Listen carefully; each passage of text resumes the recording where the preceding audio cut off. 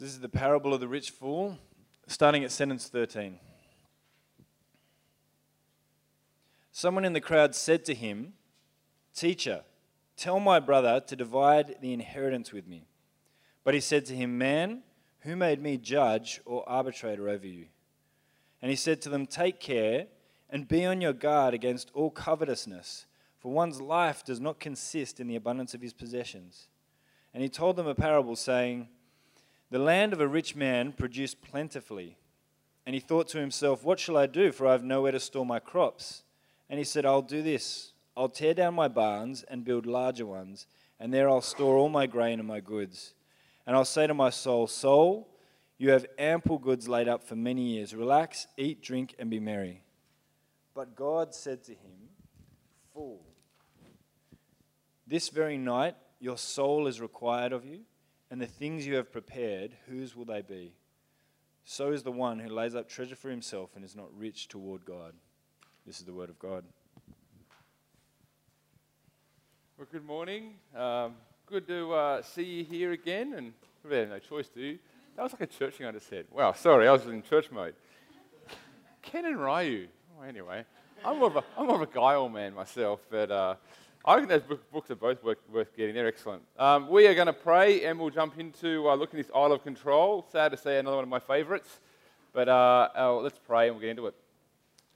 Lord, we want to thank you so much for your grace and for your mercy that is anew each morning. Thank you that you have sustained us overnight, that you love us deeply. We want to pray that we would hear you and your voice this morning as we approach and look at this Isle of Control.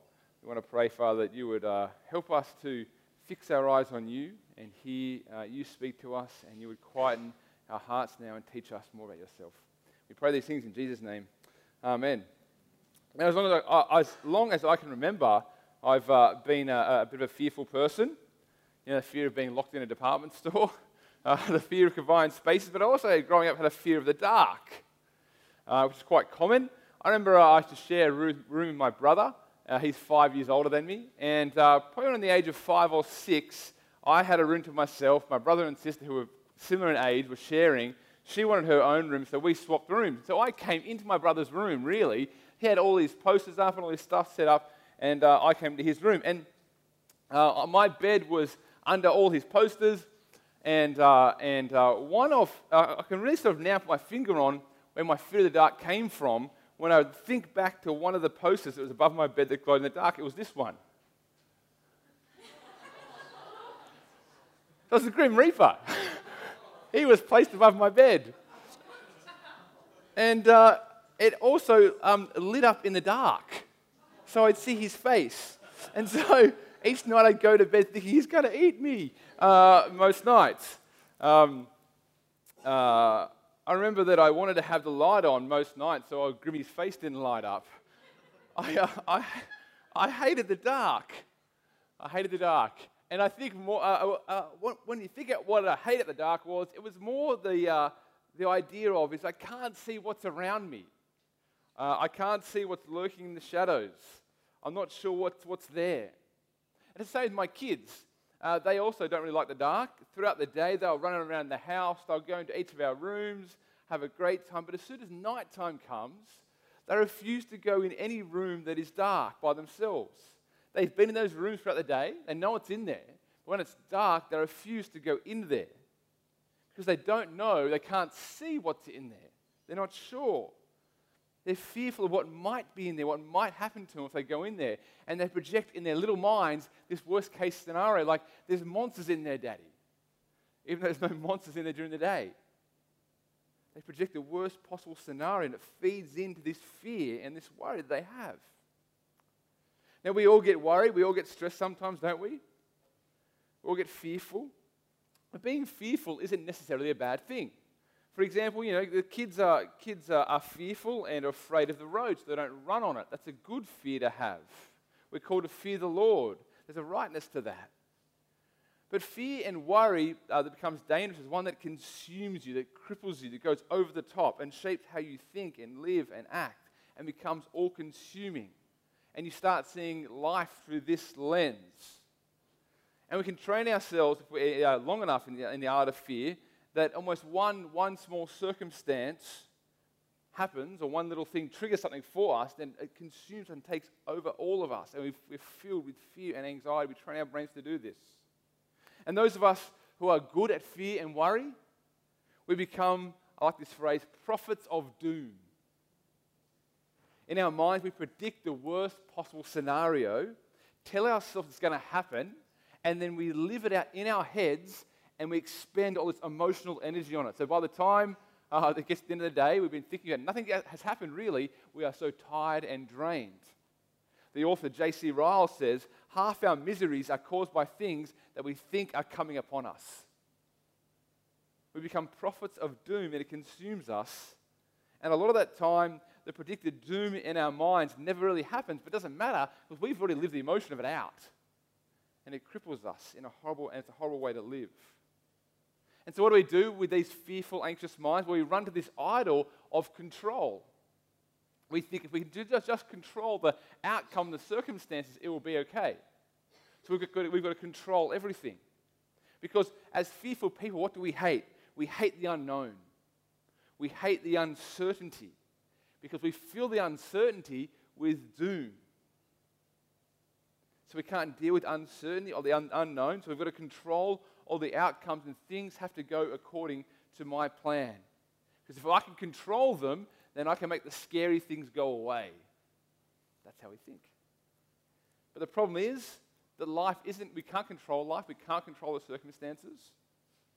And when things fall apart for us, that's when we end up in a real heap because that's not what we planned. And the doom that we're thinking in our head is starting to come true, then what do? It all seems out of control. Well, again, this morning, I want to try and pull apart this idol of control. I want to go to the deeper idol of fear and anxiety, and then I want to try and show you a better way how to go forward as we think through this. Let me show you the story that Jez just read for us from Luke's Gospel, the story I'm sure you know of the rich fool. It's going to be down on the screen. Luke 12, 13 and 21. We get this story of Jesus responding to someone who was really sort of dobbing on his brother.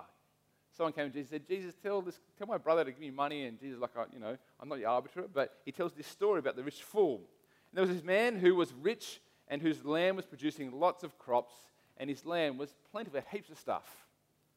This man sees all this stuff and thinks, wow, there's so much stuff now. My barns are too small. I need to build bigger barns so that I can store all these things and then retire early and enjoy life. The key sentence there in sentence 19 is that he says, soul, you have ample goods laid up for many years. Relax, eat, drink, and be merry. Just retire and take it easy. This man wants to control his future. There's a plan, he's got it all mapped out. And according to this man, his plans mean that he's going to be able to live an easy life, a fun life, a relaxing life. It's great for him. He has it all under control and has it all mapped out for himself. Forget being generous to other people. Think about anybody else. It's just about him and what he wants and his control over the events that are to come. What happens? The next sentence, God intervenes and says, you fool, this very night your soul is required of you. And all this planning, this work that you've gone to will go to someone else. You won't even get to enjoy the stuff that you've built and planned for. And God's just saying, what a waste. That's such a waste. This man's planning control comes to nothing. He dies, and what does God say? You fool. God calls him foolish. This rich man wanted to set this future up just to control the outcomes and prepare life for himself without any reference to God. And he wanted to place himself smack bang in the middle. Now, do you read this parable and go, well, is it wrong to plan? Is it wrong to work hard? The answer there is no, it's not at all. It's a good thing to do. But then why is he called a fool by God? Because this man's plans were just about himself and had no reference to God at all. He thought he could control every outcome. He thought he didn't need God. He didn't have any reference to him. And that he was the one in control and God wasn't. And so God shows him, that's not the case at all. And you're foolish when you try and act without me. I think so often when we try and make plans and want to control the outcomes, it's about us and us being at the center and us caring for ourselves. It's about our desires and our wants and what makes us comfortable. That's what we're trying to control and keep away the scary things and look after just us. But here in the story, we're shown this idol of control is clearly shown to be flawed. And there's very little we can control, especially death. And life and plans will be thrown up in the air often. And we are the ones actually not in control of much at all. And we see here this idol of control lets you down. You can't control very much, even if you work really hard. And this idol of control places you at the center of it, where God belongs. But I wonder if we think now about, do I struggle with this idol of control? And how do I know if I do? And what does it look like in my life? How would it play out? Well, I was saying some of the symptoms are worry and anxiety, because the worry and anxiety kicks up in our life, and our response is not to give it over to God, but to think, well, then how can I manage that by how I can control the circumstances around me? And things like we hate the idea of change. We have a fear of change with this idol, because change throws up our plans in the air. So we don't like things to be changed. We've got it all sorted out. And if change comes up or change comes in, then our plans are out the window. Then anything could happen again. So we fear change. As I said, tied up in this is become a prophet of doom. And if you're good at being a prophet of doom, which I am, it all happens again very, very quickly. It's like what happens is there's an event or a sort of external stimulus, and then what happens is you can predict the worst possible outcome within a few seconds. I'll show you this, right? Picking up on last night, my fear of being unintelligent. Let me run through that one. So it would be that I would go to a small group at somebody's house ages ago, and I'd be there, and I'd know if I went to this small group that I'd be asked to talk, potentially, or I'd be asked to read the Bible out loud. Now, this thought of being unintelligent and stupid is if I read out loud and I stuff it up, that's going to show that I'm stupid. So I can't do that. So I'm super nervous when I get there. And then the leader will say, hey, Gav, cue the passage out for me. I'm like, oh, damn it, okay, I've got to read. And so I'm like, don't stuff it up, don't stuff it up, don't stuff it up. And I'll stumble over a word, right? And then as soon as I stumble over a word in my head, what happens is that I think, oh, no, you've stumbled over a word. Everyone in the group's going to think you're stupid. Your secret's out. They won't respect you anymore. You will never be a leader. You'll probably fall away and go to hell, right? Bam, that's how it happens in my head. Worst case scenario. Just from stumbling over a word, I'm not going to hell, right? I predict I become a prophet of doom. That's how good I am at it. That's how fast it happens, all within 5 seconds. And it's like this neuro pathway I have in my head that I've trained myself to think the worst possible scenario. That's how good I am. And when that happens, it leads to this anxiety and depression. You live out all this emotion of this event that actually hasn't even happened yet. We let our minds run wild. And because we feel it, we believe it. Because we live in a time where emotions and feelings are king, and we just follow them. If I feel it, it's true. But this can and does often lead to emotional and relational paralysis. This fear of control. We either just shut down, we either withdraw, we either feel hopeless, and we can't go on. It's all too scary and overwhelming, especially when our idol of control lets us down, and we have no more energy or effort left to do anything else, and so we give up. This idol of control will show itself also in relationships. People often around you feel stifled or smothered because you need to control these relationships and control how you relate to each person. And then if they fall apart, you quickly withdraw back from them because you can't control them anymore and they're scary because everything falls apart. This idol of control can play itself out in parenting. You want to control your children because you are so fearful of how they'll turn out or will they be safe. And so you want to control the outcomes around them. You care for them and you love them, but the answer is you cannot control your children. You cannot look after them 24/7. You cannot manage them all the time. And so you become more stressed and more worried and more paranoid about how they are and how they're growing up, what they're going to be like. And you control them so much that maybe later on in life they push back on that, move away from you. This idol of control, it's understandable because we do live in a time and life is very much uncertain and fragile. I feel like at the moment, or last little while, we do live in a time and a culture where fear reigns. You look around the world at the moment, and you see that fear and worry is just being fed by the media outlets all the time. You think about, just being political here and talking to my political advisor, Mark Dunstan, about this, but You look at what happened there in the UK with Brexit. There are English people were really worried about all these, about migrants coming in and taking away their jobs and making it harder to get a home, and the rise of terrorism. And so they decided for Brexit to happen. You think of a similar thing in the US with Donald Trump. Most of his campaign, if you think about it, was built on fear and worry, and it's all going downhill, and America's falling apart. And he says, but I'm going to come and fix it. I will bomb ISIS. I will build a wall, and I will get the bad guys out of here. That's what he did. He fed into the fear that we have there already in us. It taps in, I think, to what a lot of us are feeling in Western culture. And that's the idea of terrorism, right? What's the idea behind terrorism? The aim is to bring terror and to fear to the everyday of life, to unsettle us. Terrorist organizations want to impact your everyday life thinking they can strike you at any single time. They want you to live in fear. Then we look closer to home. We worry about, can we afford to buy a house? Can we afford to live? It's too expensive. Do I have enough money? Will I have enough money? Then we often wrestle with a big question of life, like, am I doing what I'm supposed to be doing? Is this what life is about? What should I be doing? Should I change jobs? Should I change careers? And then as followers of Jesus, am I living enough for Him? Am I doing enough for Him? Am I being on mission? Should I be a missionary overseas? What am I doing in my life? And we all go through this. And it's worrying. And it's scary because life is unpredictable. And so what do? We often run to the idol of control just to try and control the circumstances and have some stability in our lives. We need to control it, thinking it'll be okay. Having Jet as my oldest child is pretty fun. He often wants to be like me, and he wants to do what I do around the home. So we're doing a lot of gardening at the moment, trying to get things sorted in our backyard, and digging up plants and trees and cutting things down. The other day, I borrowed my sister's partner's chainsaw, battery-powered chainsaw, which is pretty powerful but pretty fun. And I said, Jetty, look at this thing. And we were playing with it and stuff together, being a good dad that I am. And anyway, we were looking at it and using it. And then my father-in-law comes over, and Jet says, oh, I'll go get the chainsaw and show Pops. And he brings it out.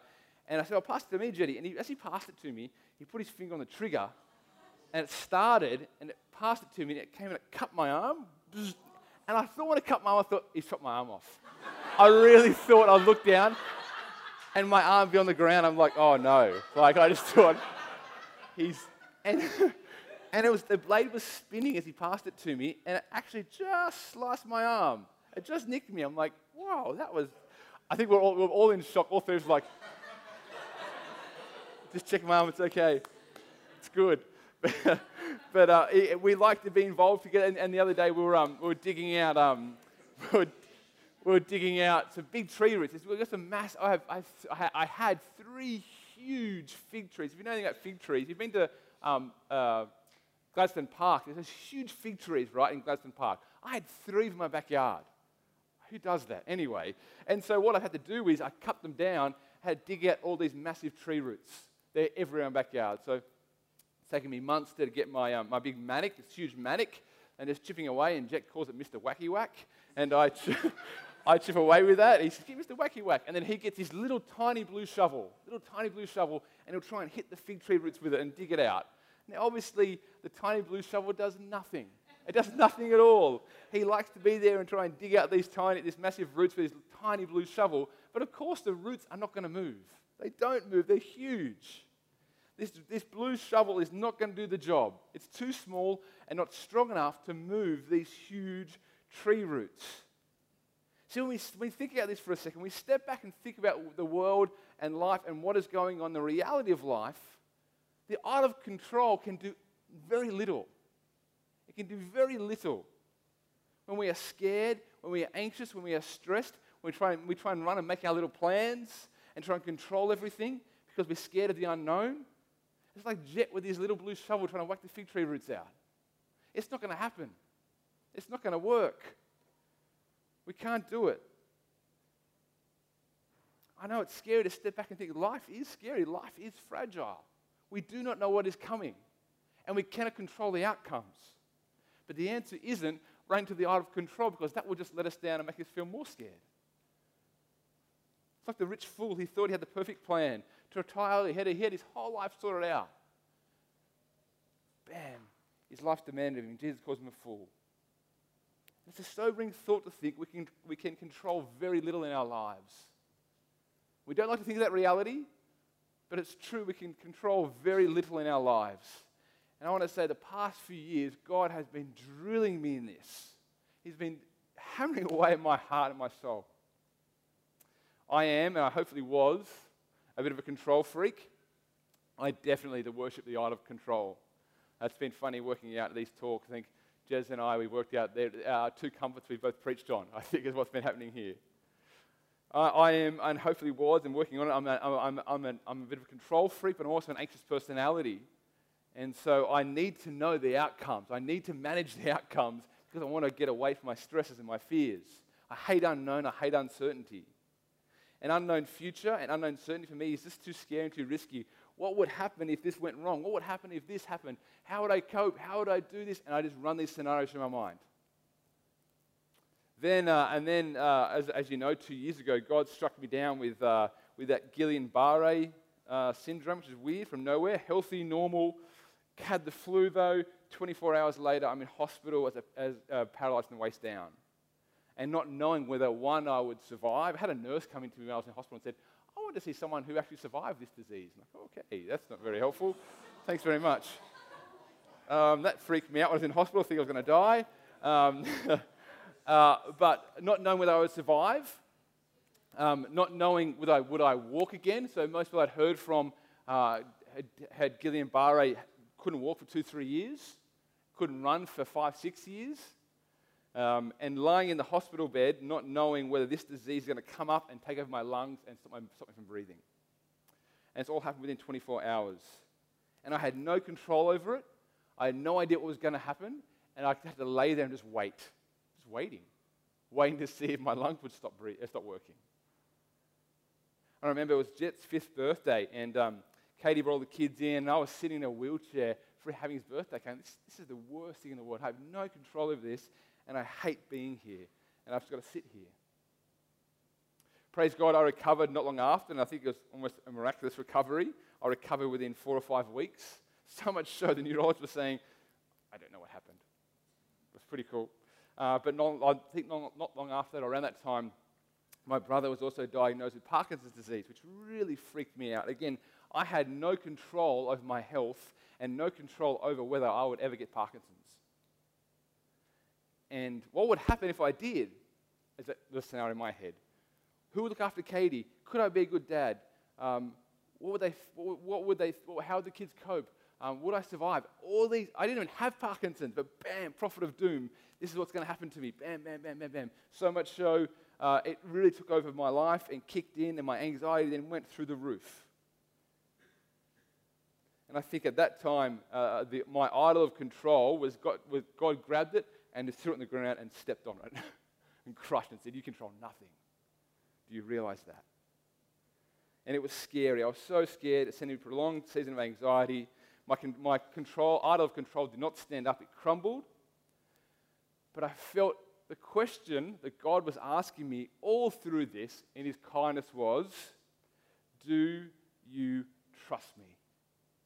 Do you trust me? Saying, Gav, do you trust? I know life is scary. I know life is unpredictable. But do you trust me as your heavenly dad who is sovereign over all?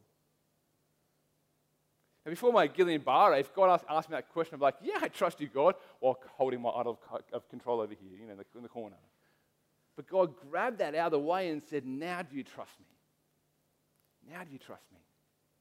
And it's been a good and long and hard journey for me.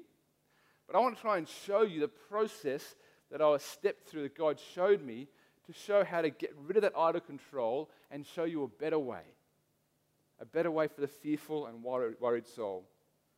In Luke 12, after Jesus just told the parable of the rich fool, straight after that, he follows on and he goes into this whole section about do not worry, which I think is really cool how he feeds into this. It's on the screen there, Luke 20:22 to 31. It says this. From this, Jesus says, he says to his disciples, therefore, after the story, therefore I tell you, do not be anxious about your life, but what you will eat, nor your body or what you put on. For life is more than food, and the body is more than clothing. Give some examples. Consider the ravens. They neither sow nor reap. They neither have storehouse nor barn, and yet God feeds them. Of how much more value are you than birds? And which of you, being anxious, can add a single hour to your life, to his span of life? If then you are not able to do such a small thing as that, why are you anxious about the rest? Consider the lilies, how they grow. They neither toil nor spin. I tell you, even Solomon in all his glory was not arrayed like one of these. But if God so clothes the grass, which is alive in the field today, and tomorrow is thrown in the oven, how much more will he clothe you, O you of little faith? You do not seek what you eat and what you are to drink, and nor be worried, for all the nations of the world seek after these things, and your Father knows that you need them. Instead, seek his kingdom, and these things will be added to you. Fear not, little flock, for it is your Father's good pleasure to give you the kingdom. So you have the story at the rich fool. Bam, straight away Jesus transitions in this story, speaking to the disciples about not worrying or being fearful. And I love this passage. There's a similar passage in Matthew 6 where Jesus talks about not being worried or anxious. And this has been God has taught me so much through these passages. And what I love here is that Jesus knows that we're going to be worried. He knows as humans we do get worried. We do get anxious. I've mentioned before in the Bible the phrase, do not fear, do not worry, do not be anxious, is repeated over 100 times. Because God knows what we are like. And he reminds us of who he is and not to be afraid. So that's 22. Don't be anxious about life, food or body. Life is more than these. Jesus, again, knows what we get worried about. What do I look like? Will I have enough money? Will I have the right job? Will it go well for me? Will it work out? Jesus says, I've got it. I've got it. Don't worry, he says. Life is bigger than those little things. I'm doing the big things and doing the little things. Don't worry. And he calls us to lift our eyes to see the bigger picture. But he keeps going.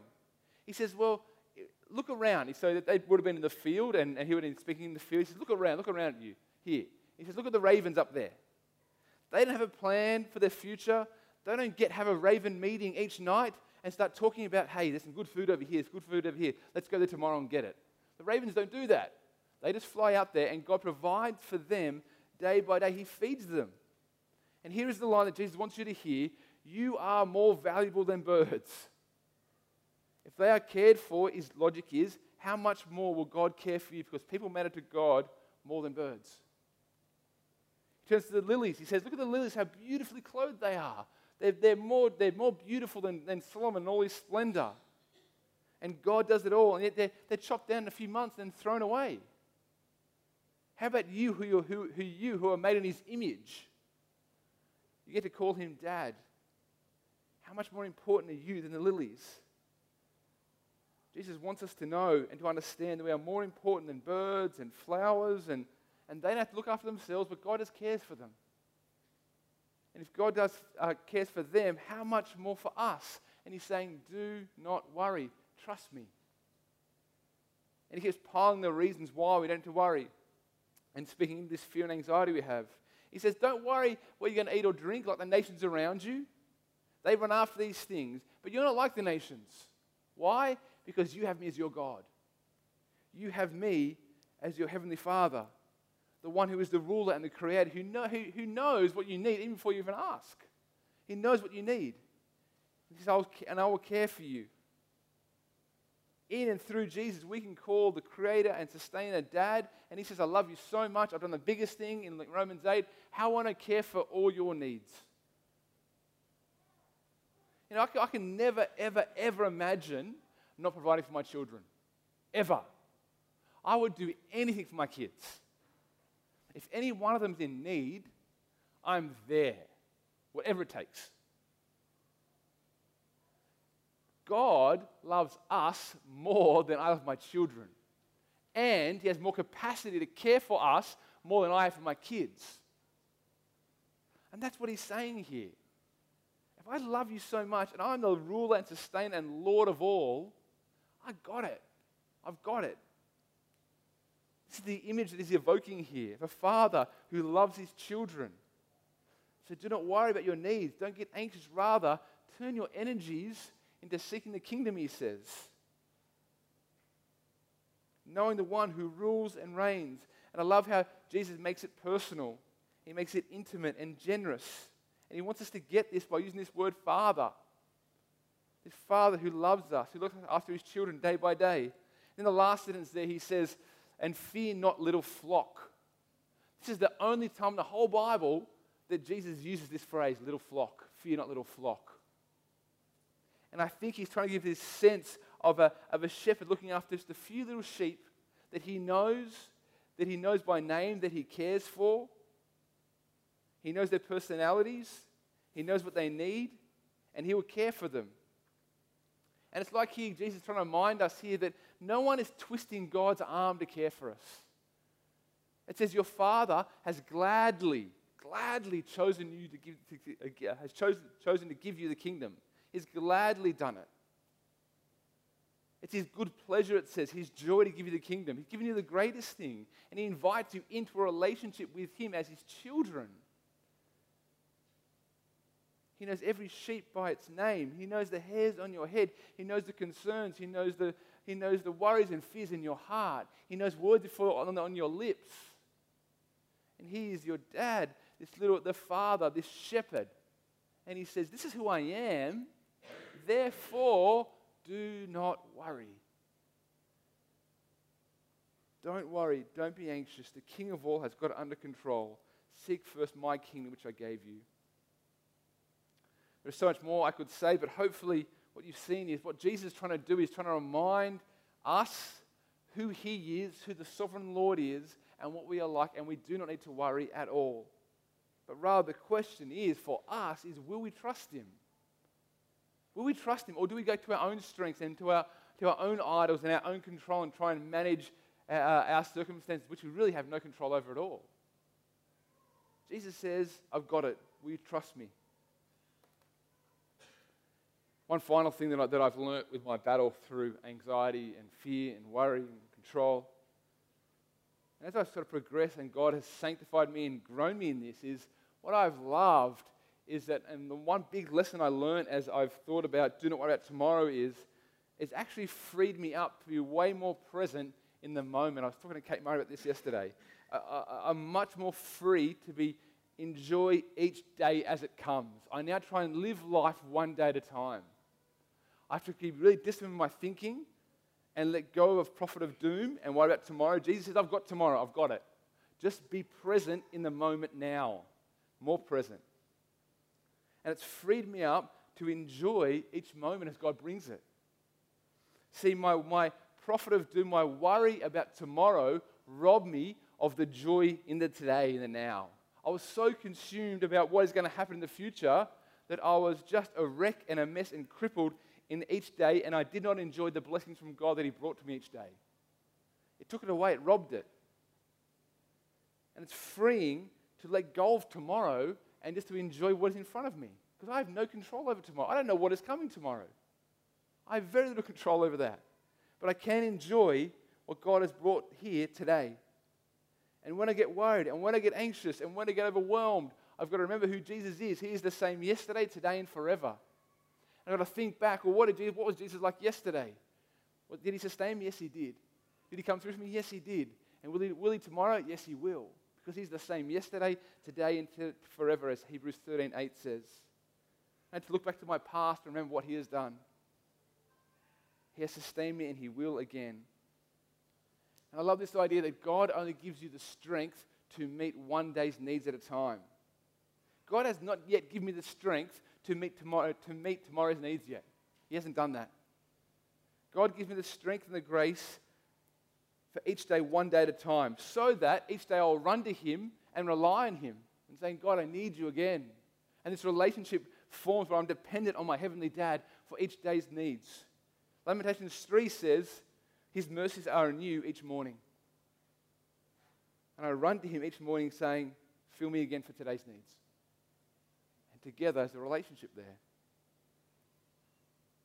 I want to say for me, I'm thankful for my last couple of years and bouts with anxiety and struggles, and God's revealed so much and he's refined me, and I have a deeper understanding of who God is, and I would say my relationship with God is stronger depending on him so much more, knowing I need him every day.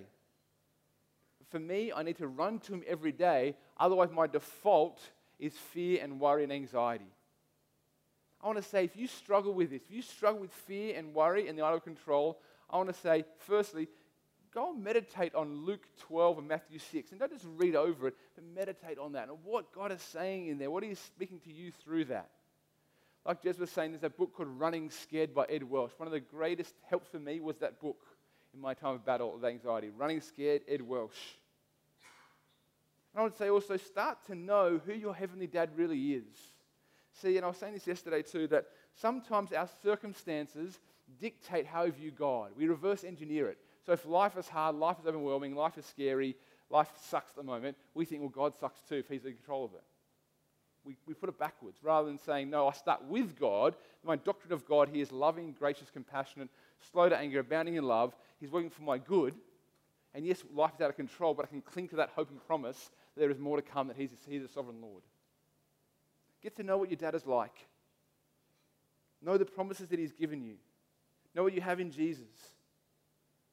Trust Him.